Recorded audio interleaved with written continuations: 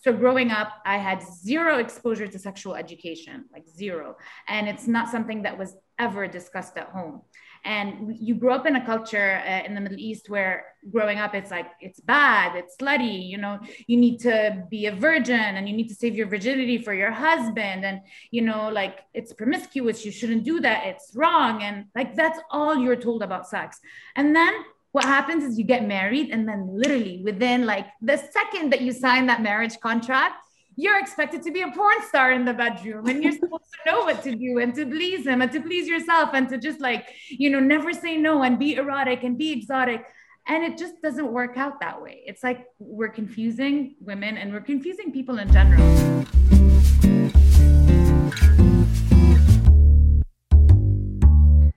Hi, this is the Ignoramus's Guide to Surviving Humanity. I'm Ileana Chan with my co-host Anne Montalban. And our very special guest, Yasmeen Sharan. I probably said your name wrong. Did I say your name wrong? I said it perfect. Oh my God. Okay. The terror you feel, like I feel, I don't know why.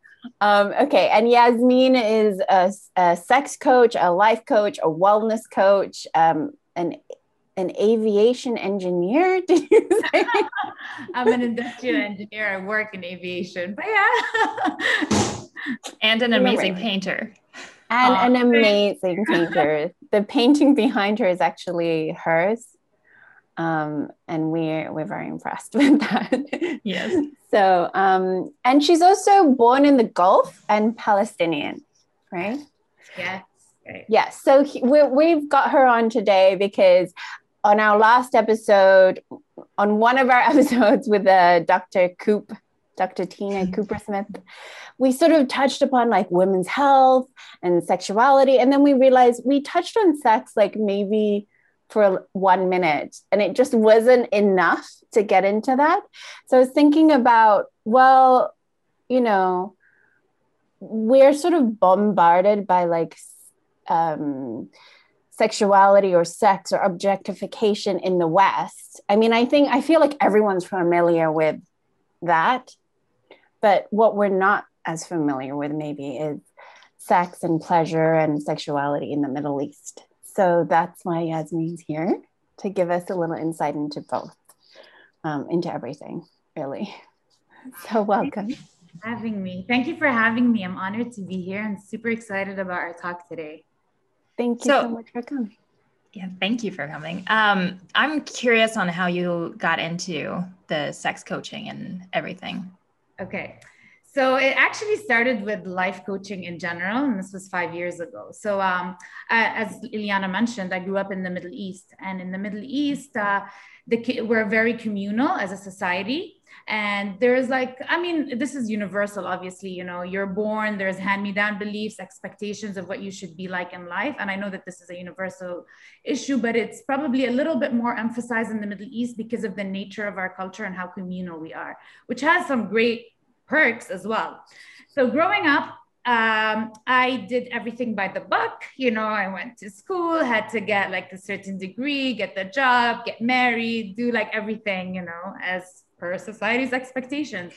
And I had I would call it a midlife crisis by the time I was 30. And that's when I realized that I don't even know myself. And here I am making these big decisions in life. And I didn't really understand myself. And that's when my journey into coaching started.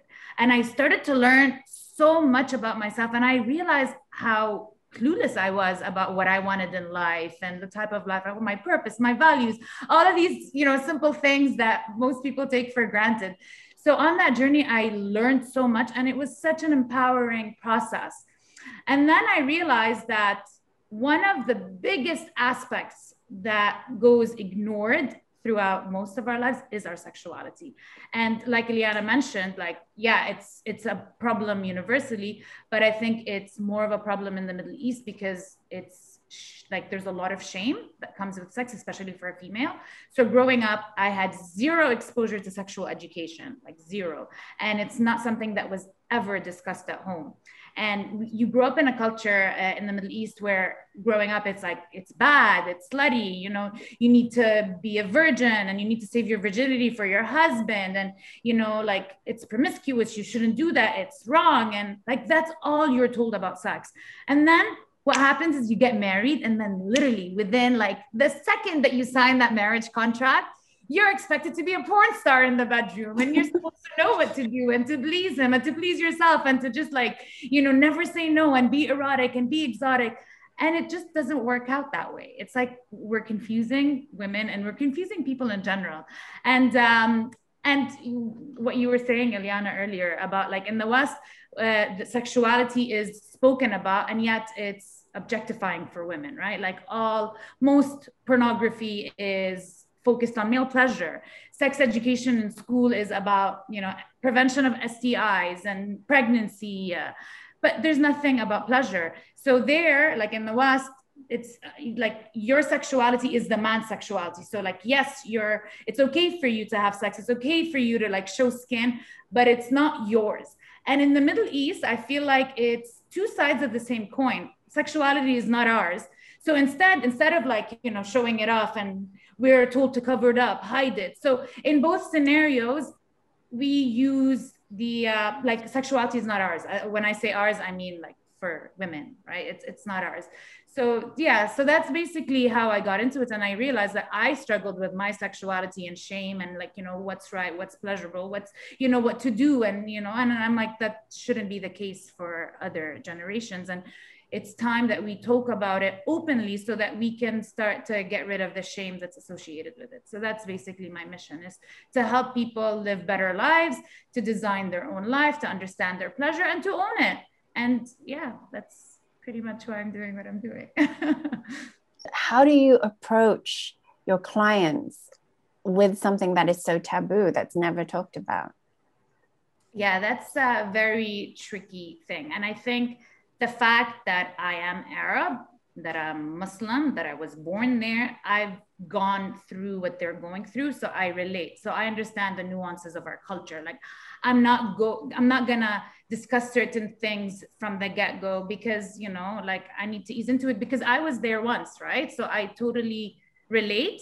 So the way I would approach it is usually like I like to be fact-based, right? Like I'm not here to promote, you know, what to do with your sexuality, whether you want to, you know, sleep around with 100 people or save it for marriage. I'm fine with that, as long as you understand your own erotic wiring, how to access pleasure, so that whatever choices you make in the future, you're making them from a conscious place, as opposed to just, you know, doing what the media tells you to do, because that's pretty much our source of information when it comes to sexuality and pleasure. It's like TV Friends, and like, you know, it's not really education based. So the way I approach it is I try to be as factual as possible, you know, about certain things. And obviously confidentiality, that's like the biggest pillar of any coaching relationship. So when we start, we basically set a safe container where we discuss what is okay and what is not okay, what we can talk about, what we can't talk about. And of course, like reassuring my clients that this is a safe space, and what happens between us stays between us no matter what. And usually once that established and once there's a rapport and a relationship that's built, then it becomes easy to talk about anything and everything. Because at the end of the day, we are all erotic beings, right? Like it's part of our nature. And most adults, wherever you are in the world, will experience, you know, some form of sex at some point in their lives. So it's not really that different regardless of, you know, the culture or the background that you come from. What is your client base like? What I'm interested on the people that you're mainly targeting for the. Okay, so my main target is the Middle East, and mainly because there's very limited resources there. There's not a lot of people that talk about sexuality, and not a lot of females that talk about it. There's a few, but very, very, very limited, because it is very taboo. And the reason, I mean, I'm open to women in general, but the reason I target the Middle East in particular is because that was my personal experience, and it's relatable for me personally. So when ever like, something that's cultural specific comes up, it's like, not only do I know it, but I've experienced it firsthand. So that's basically my target audience. It's Middle Eastern women. Is it word of mouth, or how do you reach? That's a good one, because I was telling Ileana how frustrated I was. So it has been word of mouth. So it's, but now I want to get to a bigger base, because I don't want it to be like contained. I want to like be normalized, and I want people to talk about it. So I just started my Instagram journey a few months ago. And what is the Instagram handle? Tap in with Yaz. TAPIN with Yaz, YAZ. Great. Tap in with Yaz. So I just started promoting it on Instagram. And so I was trying to do a promotion the other day, and it got rejected. And the message I got was, if your ad contains or discusses sexuality in any form, it needs to be limited to pregnancy prevention or sexual health, and it cannot focus on pleasure. And mind you, the post was just describing what sexuality coaching is. I didn't even get into pleasure. Obviously the benefits of sexuality coaching is pleasure, but like there's no mention of techniques or positions or anything, of that sort. And I was shocked, but I did appeal it, and it went through this morning. Oh, you did? Yes. Congratulations. That's amazing. I'm not having this. I'm like, no. It's so good. Okay, cool. I should talk to you about that, because I was thinking, how do we promote this interview covertly? How do we do it in a way? Yeah, I really don't know, but we need to we can't take no for an answer is what that's the approach that I'm taking. It's like, okay, there has to be a workaround, because this is not right. Because you go on Instagram and you see a lot of content that is not necessarily, very conservative. Like you see women twerking in songs, and there's nothing wrong with that. I'm not shaming people who do that. It's phenomenal. But then, why can't I talk about sexual pleasure? And people who are promoting diet pills that promise you to lose, 50 pounds in 3 weeks. How is that it just doesn't make sense. So I guess there's ways around this. I'm not sure if you want to cut this part out. Because in a way, isn't it sexual health? It's also mental health, right? Exactly. And that's exactly it. So when you mentioned about wellness, so I have in coaching in general, because we're multidimensional human beings. You can't target one area and forget about the rest of your life.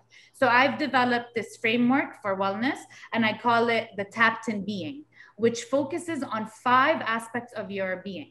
So one of them is your physical being. So, how well you take care of your physical being. So that's not just diet and exercise, but the way you view your body, how happy you are, how you accept your curves, your perfect imperfections, cellulite, stretch marks, and everything that comes along with it. So that's the physical aspect of your being. And then there is the emotional aspect of your being, which is basically how comfortable you are with the downs as opposed to the ups, embracing the sadness as much as we celebrate the joy. It's basically being okay with the ebb and flow of life, and not judging one as good and the other as bad. It's just how it is, ebb and flow. It's how we are. So that's the emotional being. And then the third aspect is the mind. So basically with the mind, it's your growth mindset, wanting to learn more about yourself, your values, your purpose in life, what it is that you want to do with your life, and the thoughts that go into your head, your limiting beliefs, overcoming those, and sticking to more empowering beliefs about yourself and what you can achieve. And then the fourth one is your sexual being. We are sexual erotic beings, and there is nothing wrong with that, and we need to embrace that. So as part of our sexuality, we need to understand how we're wired, the way we understand how, some people are sensitive, some people are introverts, some people are extroverts. In sex, some people like, the kinks, some people like, extended foreplay, whatever it is. Just understand yourself so that you can get to more pleasure in life, because we are blessed with organs that are purely designed for our pleasure. So why not learn how to use them? The clitoris, the only purpose of the clitoris is pleasure. That's it. So that's a huge part of who we are. It's our bodies, it's our sexuality. So, and understanding also the obstacles that get in the way. So so a lot of people sometimes focus on the turn-ons. What do I need to do to, be more sexy? The lingerie I need to wear. And then they forget that there's a lot of things that they need to get rid of in order to be to enjoy these things, the turn-ons, which is like the obstacles, the shame, the trauma, your thoughts about sexuality. And especially if you're not conforming to the environment you're in, that's huge. Like in the Middle East, like if you're part of the LGBTQ population, it's a struggle because everything around you is telling you that it's not okay. So it's just, these things, overcoming that and being able to embrace the fact that you're wired the way that you are, because we are wired the way that we are, right? Like it's just who we are. And then finally, it's the spiritual being. It's connecting to a higher purpose. It's knowing that the oneness, that we're all connected somehow. It's just understanding that life is more than you and what you're going through. There's a whole world out there, and there's a higher purpose, and it's connecting to that. And it does, and like some people practice spirituality through religion, other people, don't. So it's just having that connection to something that's higher than your limited self. So that's basically my framework for wellness. It's that you can't ignore like those big 5 pillars, and then you can't just do really well in 3 and completely ignore 2, because ultimately you need to be embracing all the aspects of it. I have some ignorant questions because I've never been to the Middle East. Are there strip clubs? Are there what kind of things do they have over there for eroticism, for pleasure, that's open to the public? Okay, so legally, I'm not aware of strip clubs, but I'm sure they do happen, but it's not legal. So it's all undercover. So a lot of like Middle Easterners are just as sexual as any other nation. We're all the same, right? But it's hush hush. That's the only difference when it comes to the sexuality. It's not publicly, like it's not, okay. So like, I don't think prostitution is not legal in any Arabic country, as far as I know. And like strip clubs are not legal in any country I know. But so everything is hush hush. I mean, everyone has access to the internet now. People travel to, for sex tourism. So, but that stuff that I don't like, it's not legal in the Middle East. So if it does exist, it's under the table. And then if somebody's going to go to a porn site, that might be blocked? Yes. So it is blocked in certain countries, but VPN, people know every single person in the Middle East probably has a VPN and they get access. But then again, because the VPN is not just used for sex sites, because there's a lot of restrictions on other websites as well, like for political purposes, and even for international calls for some countries, it's not allowed to use WhatsApp calling because it's not monitored. So every person has VPN and they all have access to porn. Would they, if somebody was found out, would they be arrested for watching porn? Yeah.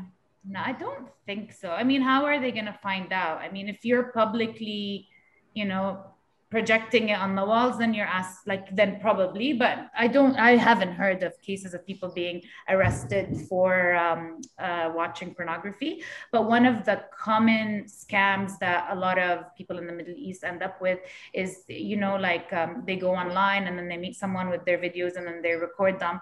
And then they're like, if you don't pay me, I will leak the video or publish it on your... So that's a very scam that a lot of men have to deal with. Because in our society, it's so taboo. It's basically like it could be like the end of your life if, such a video leaked. Because it's like your reputation, your, like the way you fit into society. It's a huge deal. And that's why. But not like executed. Just... No. It's more of like the social, the social element.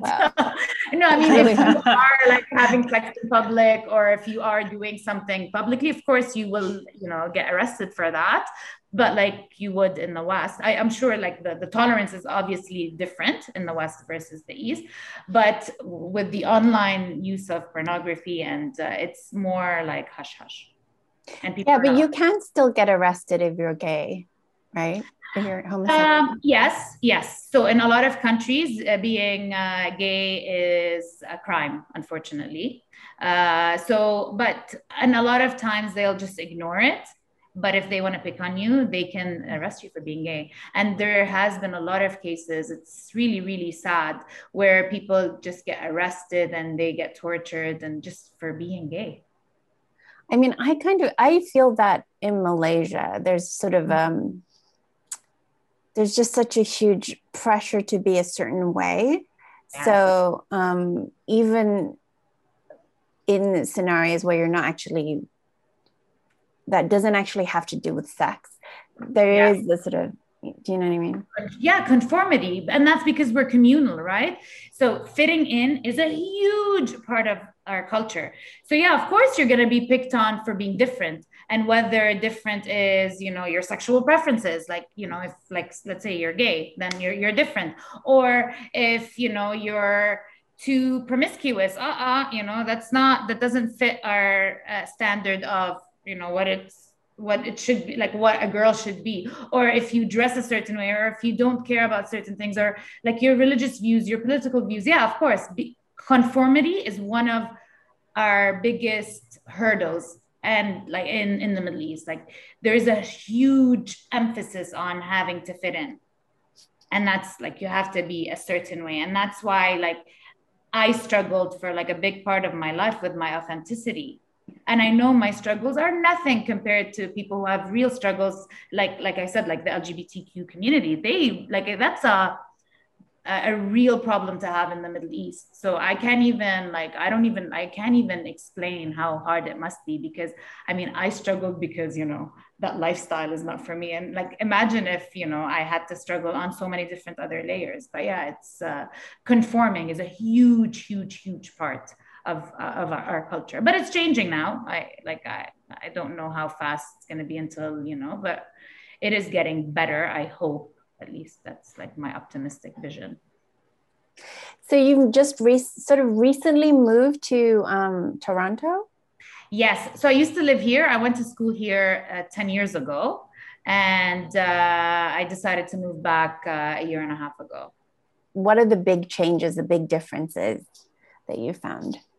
Even before I moved here, like I said, by the time I was 30, I went through a midlife crisis. So I started to be more in touch with what I stood for and like, my values. And that's like part of the reason why I'm here. So I feel like it's like the journey has happened and not because of the move. The move was the result of the journey as opposed to the other way around. So I wouldn't say now that I'm in Canada, I feel this difference.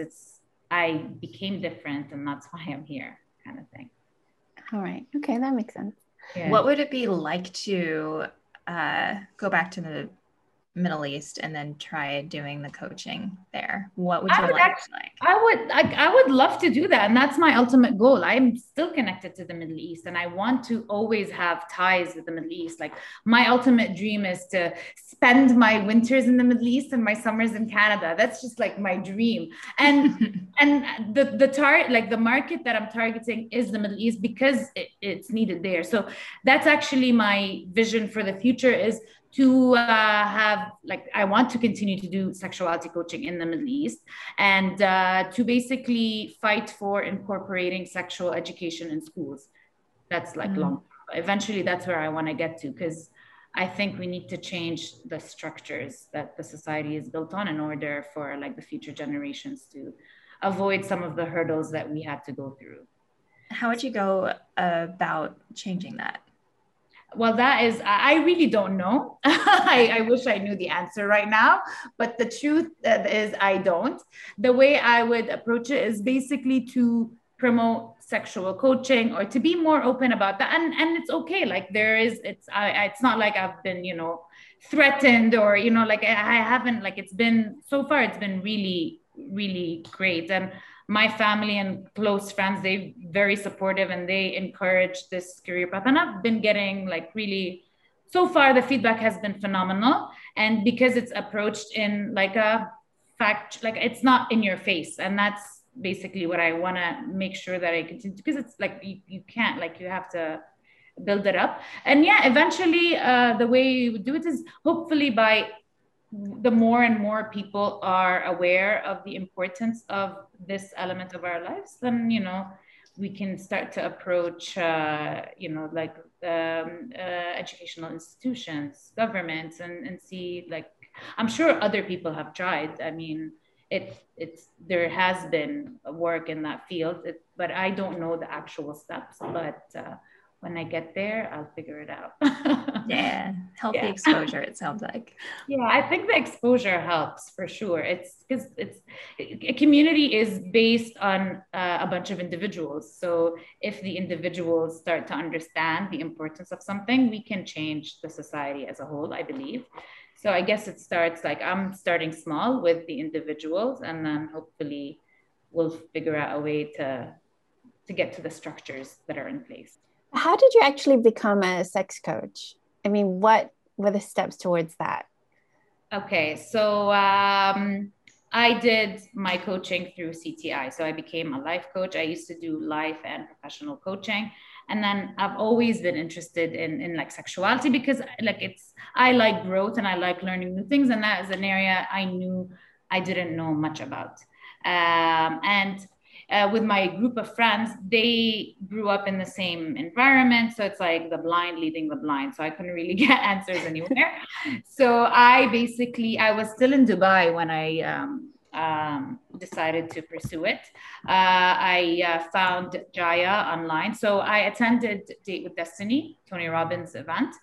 And through at the event, I met people who were part of his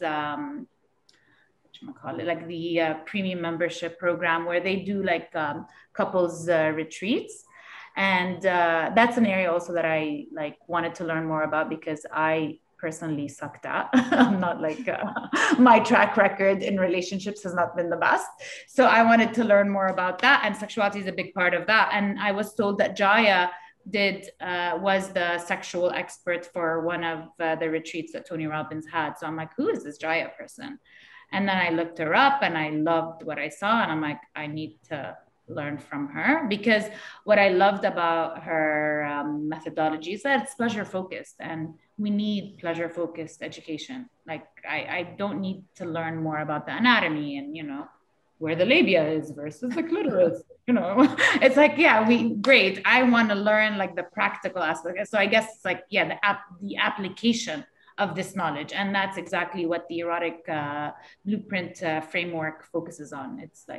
It's tools that you can use, that an average Joe or Jane can use on her. Like these are tools that you can use. It's not theory, it's not theoretical, it's not too scientific, it's easy. And yeah, and I got into that and I signed up, and then I started the program and I loved it. So the erotic blueprints, that's Jaya's program. Yeah. Can you explain a little bit about it? Yeah. Sure. So basically, the erotic blueprints, it's like, have you heard of the 5 love languages? Yes. Yeah. Okay. So it's similar to that, but think of it as 5 sex languages. So the way we experience pleasure and the way we're wired for pleasure is differently, right? So there is the 5 types, or like the archetypes. Think of them as archetypes of pleasure. And if you fall under one category, then you're more likely to want to be turned on in a certain way, and you're more likely going to be turned off by a set of things. So understanding, like, it's like the love languages. This is your erotic wiring. This is what usually works for someone in this blueprint, and this is what usually doesn't. And there's like 5 of them. So once you understand it, and when you're coupled up with someone else, or even on your own, you'll start to understand. It's like, oh my God, I'm not a weirdo. This is like, it's a thing, So do you want me to go over the types, or? Yeah, sure. Okay. So the first one is the energetic. So energetics, they need a lot of space. There's a lot of anticipation. You can't really go straight to, penetration or like the genitals. There's got to be a lot of warming up to do. There needs to be closeness, connection. So the things that turn the energetics off is like someone who goes to the genitals too fast, or someone that doesn't, embrace the connection, or like get to know them. And they're like great lovers because they're super sensitive and intuitive, so that they can pick up on things and they can experience pleasure without even being touched in their erogenous zones. So that's the energetic.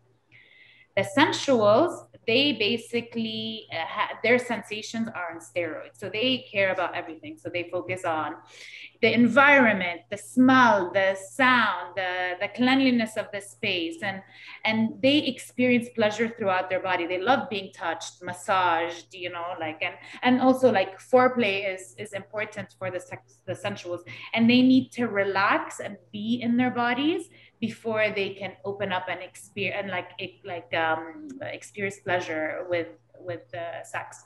And the one of the things that gets in the way for sensuals is that they're stuck in their head. So they can get stuck in their head. So they can be thinking about their chores the next day, or whether or not, you know, he can feel the patch on my leg that I forgot to shave, or, you know, things like that get in the way of pleasure. So when you're thinking about the patch of hair on your left leg, you're not really going to be in your body to enjoy the pleasure. So that's the sensual.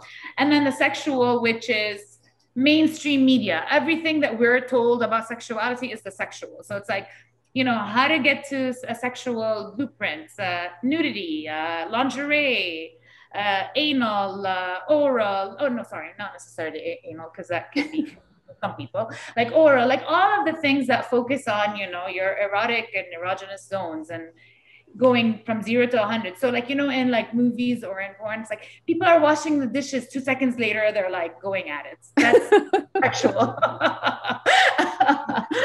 And then there is the kink. So kinky people are turned on by what's taboo. So everything that is, but that could be different, right? So for someone, something like outside of the missionary position could be taboo. And for someone else, an orgy is not necessarily taboo. So it depends. If you're turned on because you think this is weird, then you're kinky. It's not about, because initially, like I thought that, oh, kinky, you need to like to be whipped and, you know, chains. And I'm like, there's so much more to kink. And then there's obviously the physical aspect of kink and the psychological aspect of kink. So physical is the sensations. They need to feel like deep sensations, like the whipping, the nails, and, you know, like being tied up, rope play, and all of that. Whereas the psychological aspects, it's more of like the power play, submission, dominance, and like the polarity, and like good versus bad, and the mind games. And then finally, shapeshifter. Shapeshifter is actually the hardest one to explain and to understand, because they're everything, and they get turned on by all the blueprints, but also they could have all of the limitations of, or not the limitations, the shadows of the other blueprints as well. And shapeshifters like everything. And it's hard to understand preferences, because one day they could be totally kinky, the next day they're energetic, right? So like what you enjoy today is not necessarily the same as tomorrow. And they tend to have a problem with partners who are not shapeshifters, because they're told that they're too much, and they think that their sexuality is just a bit too much for anyone to handle. So yeah, that's pretty much the framework, and like the 5 sex languages or erotic methods. So that's kind of handy, because it helps you. It's almost like a map, therefore, when you're using, if you use this framework for when you work with a client to discover their own sexuality, they kind of have this map to sort of get to where they need to get. And there's also tools on how to communicate your needs to a partner based on their blueprint, right? Like, and like dirty talk, because the way you dirty talk to an energetic is going to be completely different than the way you dirty talk to a sexual, for example. And when we watch movies, it's always the same. Oh, you dirty little slut, or whatever, you know, it's like that. It's always the same phrases. And it's like, yeah, that might work in one scenario for one type of person, but it could completely turn someone else off, right? Or like, so it's just, yeah, it's understanding your, like having a map and understanding turns on, turns off, and how to get to it, and how to communicate with your partner, and how to break through and overcome the shame and the trauma, or like the obstacles that you've picked up along the ways. Because I mean, chances are, if you're an adult, you've already picked up your fair share of like shame and hand-me-down beliefs that are not serving you when it comes to your sexuality and other aspects of your life, but especially with your sexuality. And they linger, right? And sometimes we don't pay attention to them, and we don't know that they're there. So first step is awareness. Find out what it is that's in there that's you think is being ignored, but is like running your subconscious programming. And then overcome that, and like break it down. If it's limiting beliefs, overcome them, and understand like what it is that you want to replace them with. Yeah, I feel like this is helpful because if there's so much shame and silence around a subject, especially something like sexuality, it just really makes me think of just the obstacles towards consent. Like, how do you even know whether you're consenting to someone if you can never talk about it, you know? Exactly. And I think it's also great practice. Like once you learn consent and once you're comfortable talking about what you want in the bedroom, it changes your life. People don't understand that how you are in the bedroom affects how you are in the boardroom, right? Like when you are comfortable enough and you're empowered to say something that is so sensitive, like nothing can be as sensitive as sexuality, right? Like sometimes it could be really, really sensitive. So if you're able to learn how to speak and how to say, to define your no-nos and your yeses and to get what you want, that reflects in other aspects of your life. I really think that sexuality coaching or learning about your sexuality, it should be a module in any confidence program out there, or like anything for your overall wellness, because we are linked. Once you are well versed in one area, you pick up those skills, you can apply them to different areas of your life, right? Like consent is not just in the bedroom. Consent is everywhere in life. Setting boundaries is not just limited to what you're okay with and not okay with in the bedroom. It's boundaries with everything in life. It's your friends, your partner, your career, your like whatever it is. So I do think that it's a huge part that is really important and often ignored. Everything you're talking about is something that exists in Western countries. It's not like it doesn't. You know, consent is obviously a huge issue as well. Yes. And that's the funny part, because I remember I had a lot of my insecurities when I started the program, because I was the only Middle Eastern Muslim person that I knew of, at least like, and we were like almost 100, right? Or like, I can't remember the number. So I felt really uncomfortable because I'm like, oh my God, I'm going to be such a prude. I'm not going to know anything because, you know, I come from the Middle East where like I had zero exposure to sex education. And like here they live in societies that are more liberated. And that was my view initially.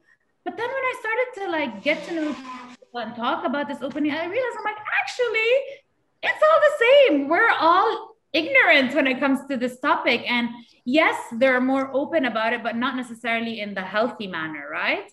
And that's when I realized that it is a universal problem. And I think maybe it's the patriarchy, because that's another thing that we all have in common, right? Like, and I'm like, yeah, it's not the culture. It's definitely like, I mean, there is obviously additional constraints when it comes to culture, like, you know, the freedom of expression, of, you know, owning your sexuality, same-sex marriages, that doesn't exist there. So of course there is more constraints in the Middle East.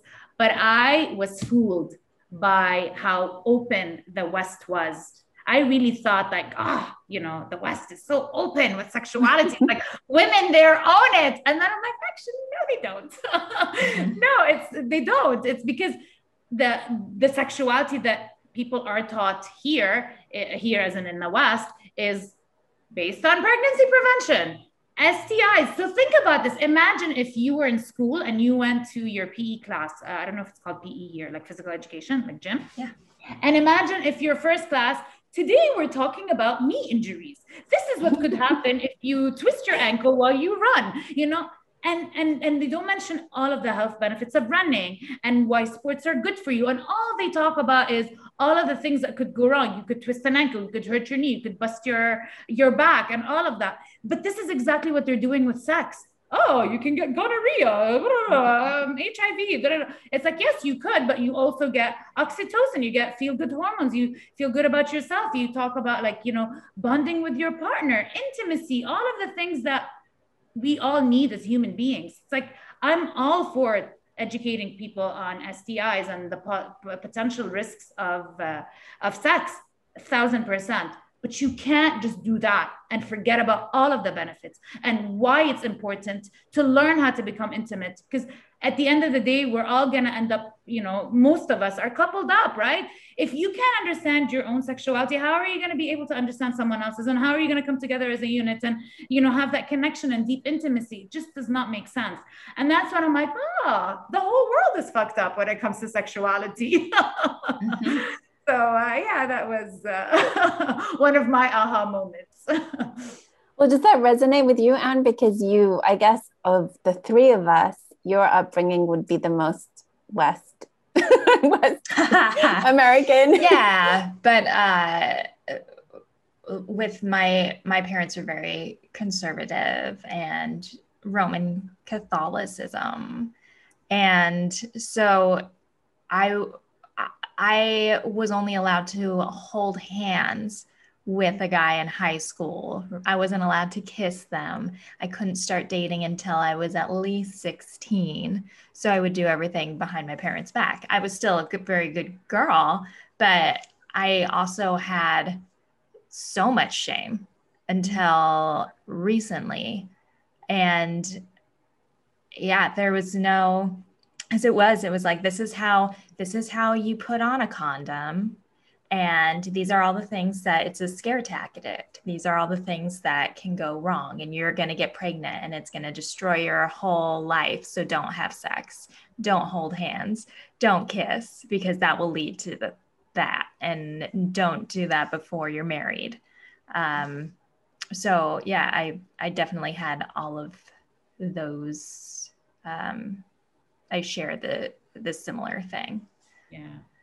Of repression. Yeah. And yeah, there's such, I mean, it's so interesting because there is so much emphasis in the West about sexuality still. So you're bombarded by that, right? From the media, etc. But at home, I mean, you kind of have the opposite messaging. Yeah. Well, and we even in school, we had to tuck in our shirts. We had to do you can't have anything above where your middle finger would be when you had your arms down. Wow. Because you went to a Catholic school? No, that was public school. But that would distract the boys. You couldn't have cleavage showing. You couldn't have spaghetti strap. You couldn't have all of these things because that would distract the men. Oh my God. From learning. Yeah. I feel so they don't. Yes. They can easily distract themselves, especially during puberty. I mean, it's probably nothing you can do. Like at that time, it was like Britney Spears. That's if you want to have a successful singing pop career, you have to have the sexuality of Britney Spears, but yet for learning and for everyday life, you have to be very conservative. You have to be very covered up. It was very confusing. And but you know what is refreshing in a way? It's like, we think we're so different, but we're really not. And that was like one of the things. It's like, yeah, it was sad because I'm like, oh my God. And I thought I'm moving to a place that's gonna, be so liberated. But then I'm like, but at least there that goes to show how similar we are. We are like, we all have the same problems. And, wherever you were raised, it's all the same thing. And I don't know what the cause of it is. Of course, like you can blame so many things like patriarchy. Or religion, whatever. I always blame religion.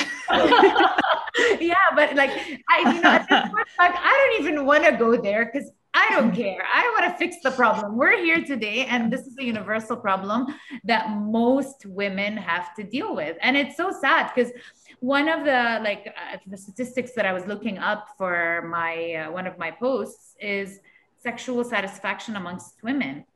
There's a statistic that said worldwide, and mind you, those are women that were comfortable enough to participate in such a study, more than 62% of women are not sexually satisfied.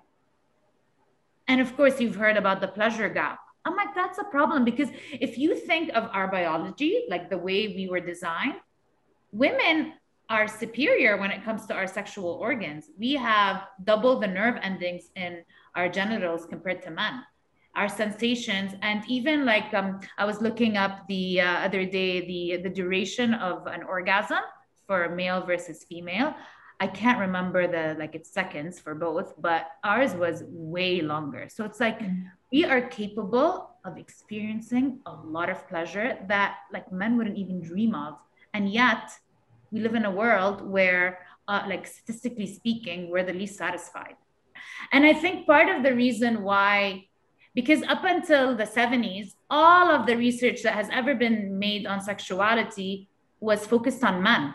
The participants in the studies were men, and they just assumed that sexuality, man, oh, okay, female's the same. And it's like, no, we're wired differently. Like our hormones are different. Our cycles, we're cyclical, you know, like they go on a 24-hour cycle. We go on a 24-hour cycle, on a 4-week cycle, on a menstrual cycle, and the moon and the stars and all of that. It's like we're more complicated. And our sexuality like deserves its own studies. And if we've focused on men the entire time, of course we're going to think of what pleases the man. And that's why we have problems such as, you know, the pleasure gap. But if like if you assume if like sex like today was designed by women, it would be completely different. Like the focus would be on foreplay and not penetration, for example. People would call foreplay sex and penetration, oh, like, you know, the aftermath. What you do afterwards. Yeah, exactly. But it's just, yeah. I would say that just thinking back to your blueprint, so then men would be, the stereotype of a man would be the sexuality blueprint, the sexual blueprint. That's what society wants us to believe. And they want us to believe that females are sensual. So if you are a man and you're not sexual, you're going to have so much shame because you're going to think, oh my God, there is a stripper who's hot, who's got a big ass and big tits, and she's in the sexiest lingerie, and I'm not getting turned on because, you know, she's touching me in all the right places. Something's wrong with me. When in reality, no, you're just not a sexual. Maybe you're energetic. So men who are not sexual go through a lot of suffering because they feel like something is wrong with them. And women who are sexual feel slut shamed. Because it's like, oh my God, I'm such a slut. I want to do this. Oh my God, this is so bad. Why am I like this? Why can't I be like other women who want to be dined and wined and massaged and like, you know, told poetry to before getting, you know, in the sheets. So yeah, it's hard because society puts us in boxes and your sexual preferences are not related to your gender. Like it's just not. Like the love languages are not made, you know, for men and for women. It's just love languages. Sex is the same way. We're sort of socially molded to be a certain way, but the fact is it doesn't really fit most of us. We're all kind of a little bit off those boxes. And again, that goes with that expectation and the community, what we have to do to fit in. Exactly, which is one of the biggest reasons why a lot of people don't live authentically. And it's the pressure, external pressure. So any advice to people when if they're on the beginning of their journey, their sexuality journey or wellness journey, sexuality journey? I'd say be curious and be open. That's like, those are the two things. It's curiosity and openness, and like try things and try to understand yourself and in a judgment-free setting. So like if you are not comfortable with like talking to people, then that's fine. Just you and yourself create the space to like think about like, oh, what do I like? And judgment free, and like get rid of all the barriers and spend some time learning about your body. Like self-pleasure is a really good way to get to know yourself and to be able to communicate, you know, your needs, and just practice. I'd say like, you know, be open, be curious, explore, and we change, right? Like, so today you might be a blueprint, and in 10 years from now you might be something else. And these are things that you can learn, like languages. You can pick them up, right? So if, let's say, the way you practice sex today is through the sexual blueprint, it doesn't necessarily mean that you can't practice it the kinky way or the energetic way. Just, yeah, like I feel like the two biggest things for me is just curiosity and openness. So we talked a lot about the similarities. Can you think of any actual, real, tangible differences? With what?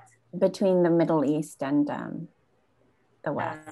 The West? Yeah, of course. So the biggest one is the LGBTQ rights, like right. the human rights. And sexuality for women could be used, like in some countries, it could cost women their lives, because their honor killings are still practiced in some Arabic countries.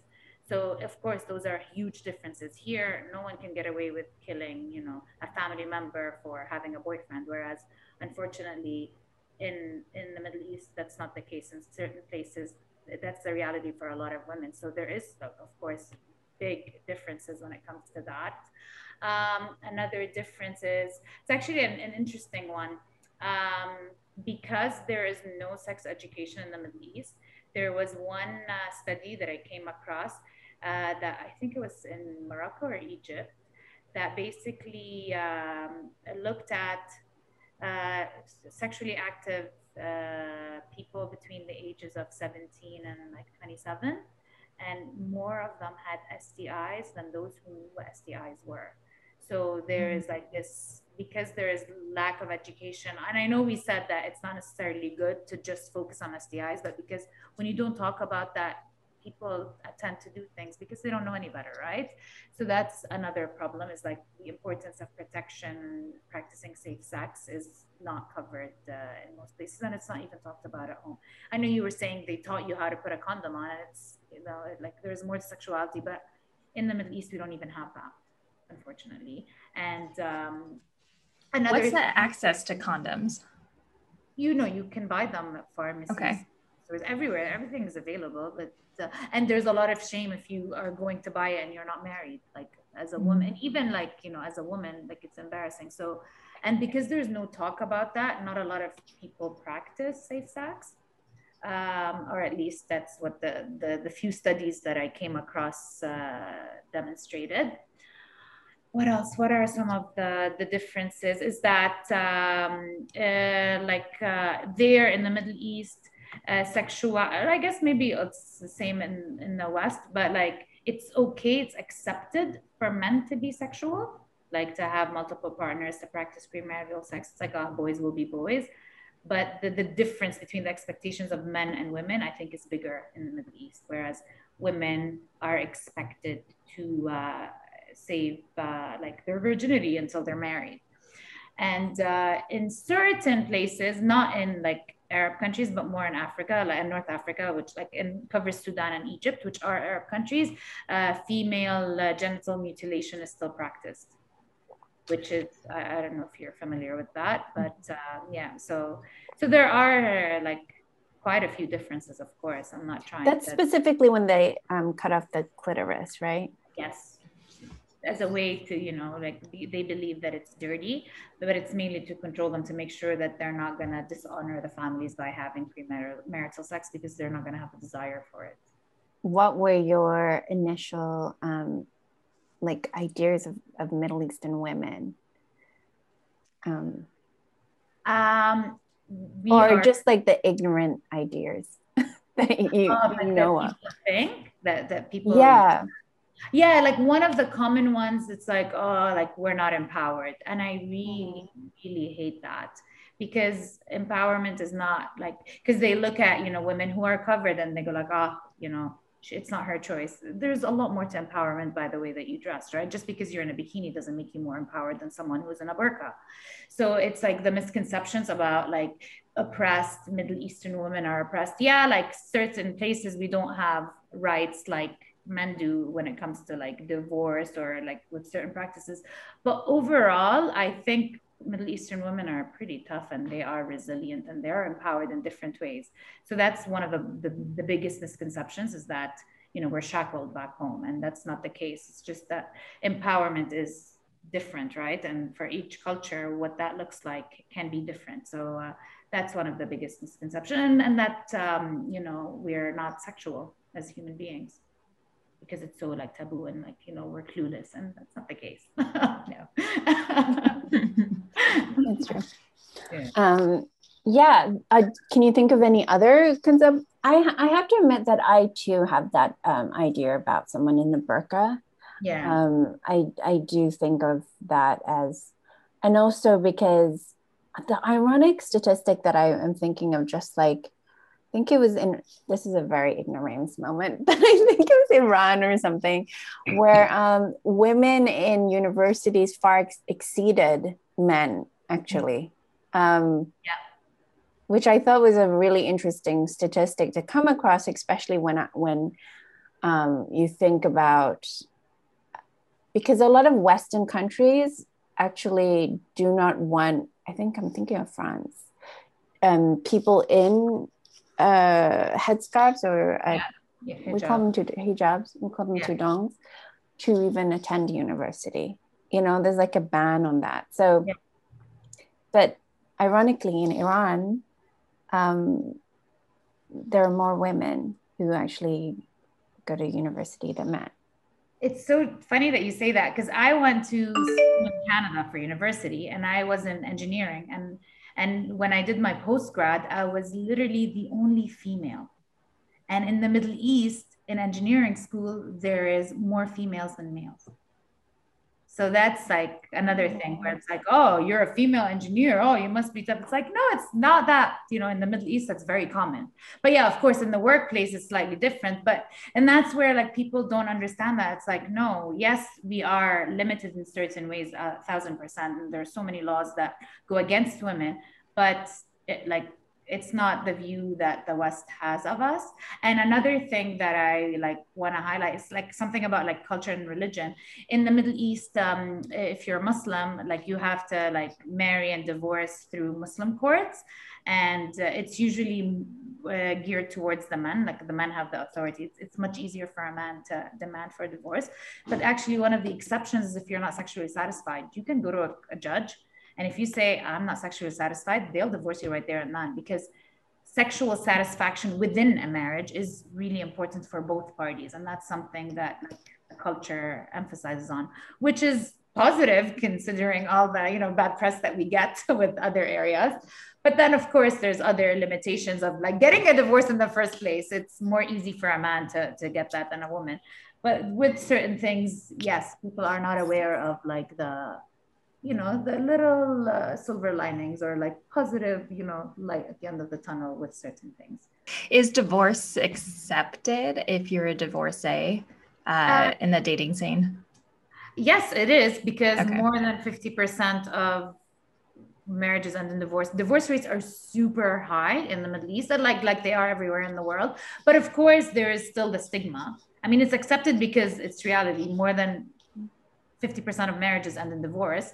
But of course, there's still the stigma. Like I remember I was telling Ilyana the other day when one of the things that I hated most about going through a divorce myself was the terminal cancer face that I used to get when I used to be like, oh, we're divorced. Like, it's like, oh, how's the hubby? It's like, oh, no, we separated. It's like, oh. I used to get that look. I swear, it's like I wouldn't get the same look. Like if I had told them, I'm dying next month, I would get the same reaction. And it was that. And that is like the annoying part. But yeah, so like there is still a bit of a stigma, but it's not that bad because it's very common these days.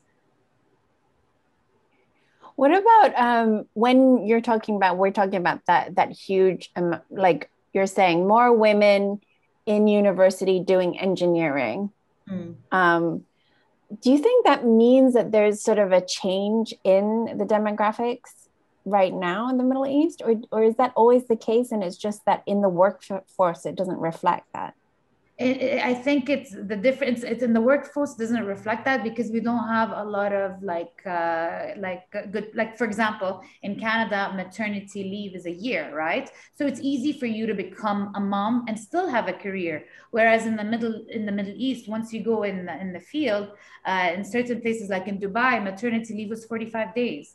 And usually, because we live in a society, the culture, childbearing and taking care of children is predominantly done by women. That's how our culture is mainly. And that's why a lot of women have to make a choice between having a family and a career. And a lot of women still do it, but it's a tough decision to make because the system is not really supportive of encouraging women to have families and have a career.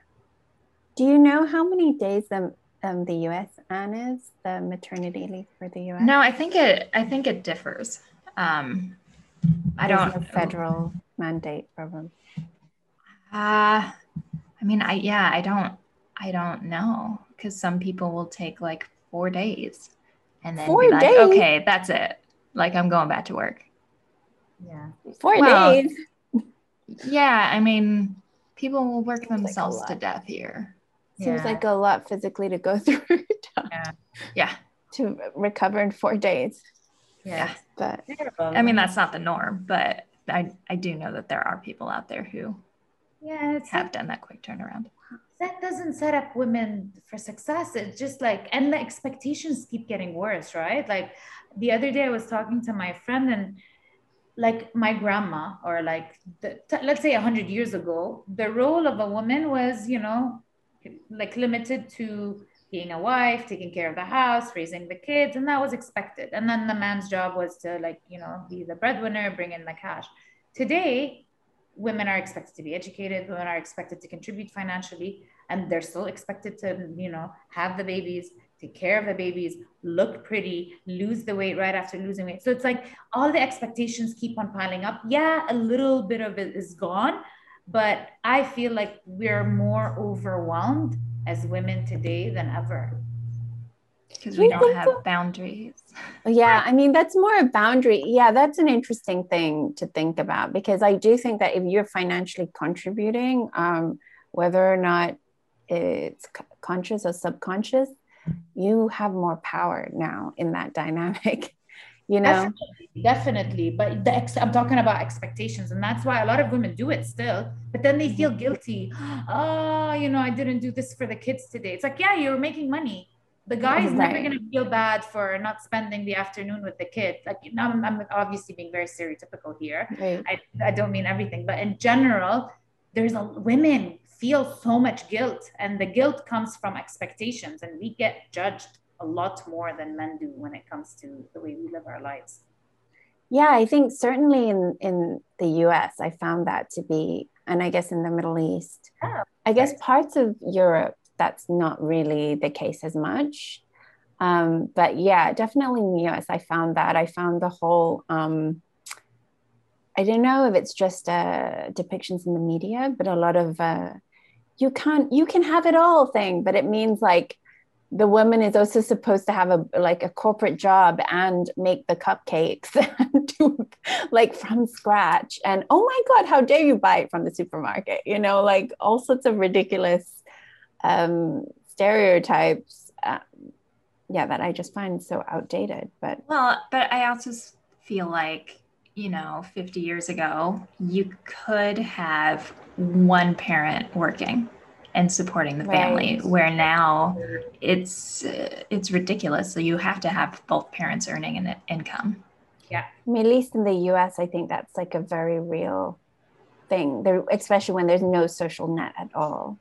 Yeah. If you don't have, you wouldn't even have healthcare, if you didn't have to, if you didn't have if you didn't have a job. So let's all pity the Americans for, and pity the Arabs for looking up to the Americans as their role models. It's like, no. Do you think that's true still? I'm kidding. No, right? I don't want to shit on America. I love America. But do you think that's true though? I mean, it's a world power, so everyone looks up to the state. It's so funny because I've been hearing that, and I'm not sure if I am just like out of touch now, but I feel that that the international view of the US is completely different now, like from when I was growing up. There was like, when I was a child, maybe there was a certain sense of American superpower, that you might look up to America in certain ways. I mean, granted, my upbringing is quite different because I have more maybe radical parents, but I just think that the whole American dream has been completely dismantled at the moment. And we're just sort of watching a country in decline. And most of the world sees that, maybe not so much in America, but outside of it. But they see that now. You're talking about like Trump era, but that's super recent, right? Like pre-Trump, people. I think during Trump era, Americans in America started to go, wait a minute, there's something up. But I feel like before that, during maybe Bush, the rest of the world was like already kind of like something is going on with the US, I mean, but I don't know. It's kind of interesting to think that the US might still have some sort of sway in the Middle East, some sort of soft power sway. Yeah, because a lot of people are anti-America and the Middle East because of like, they're very different. The structure of the society, political, religious beliefs are different. And the wars. And the wars, exactly. But the influence is there because those are the movies that we're exposed to, like the products that we use. And there's a lot of subliminal messages that go through the people without them even realizing it, right? Like if you walk down any mall in the Middle East, everyone's like wearing like designer stuff and looking like the Kardashians. And so that's like because it's pop culture, right? Like you always wanna be like the people that you follow, whether it's social media or TV or the media or. So yeah, there is a bit of like, of course, we're talking about like the masses, not like individuals who know better, but like generally more often than not, that's the impression that people have. So again, another horrible commonality between us all. Everyone likes the Kardashians.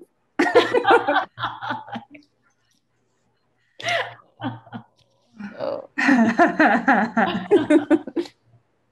Yay.